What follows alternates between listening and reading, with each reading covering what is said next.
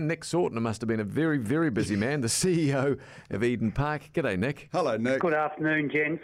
Well, how have you managed logistically after all the upset of the last 6 or 8 weeks and laying off staff, unfortunately, and having to host what potentially could be very close to 40,000 people? Yeah, well, it's obviously delightful to be in this predicament, and we're very thankful for the response of the Auckland public, and the park looks a picture. Our casual and full-time workforce is just delighted to be back in the stadium and back working at the park.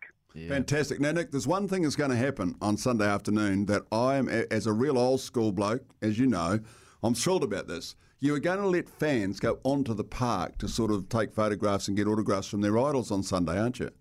That's right. So we've been encouraging people. As you can imagine, the hospitality sector has been challenged over the last 3 months, and we're encouraging people to get down to the local community early, experience cafes and restaurants pre-game, and then post-game they've got the opportunity to go out on the hallowed surface.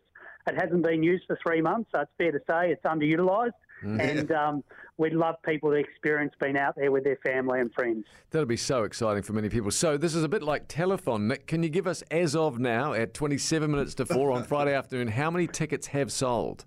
There's approximately 40,000 tickets in the market, and when you consider there's members, there's corporates, there's partners, it's just a wonderful response, and we're hopeful that we'll be in a situation where we might be sold out prior to the game day. Gee whiz. That is just absolutely extraordinary. As far as that goes, Nick, and this is slightly tongue-in-cheek, but not completely, one of the things that players have often said to me over the years that they find out when there's a test match on and everybody wants to go to it, there's an enormous number of people that are in some distant way related to them that emerge out of the shrubbery. Have you had quite a few phone calls from people who are, quote, old mates that are looking for tickets? That's a really good point. All of a sudden, I've got a lot of friends, and even in the cafes during the morning, just the response from the public, the response from the community. Got to acknowledge the work that's been done by the Blues and with Auckland Rugby. We've got to remember that as of Monday, we were still in a position where fans weren't able to come to the venue. So the three teams have just worked tirelessly, and it is a lean organisation at Eden Park, but also the Blues and Auckland Rugby. So it's just great the three teams have come together, and we are going to be a showcase to the world. I said to someone earlier that agriculture and tourism and film are areas that New Zealand excels. Well, we're going to be the first to have a sellout crowd in a stadium anywhere in the world.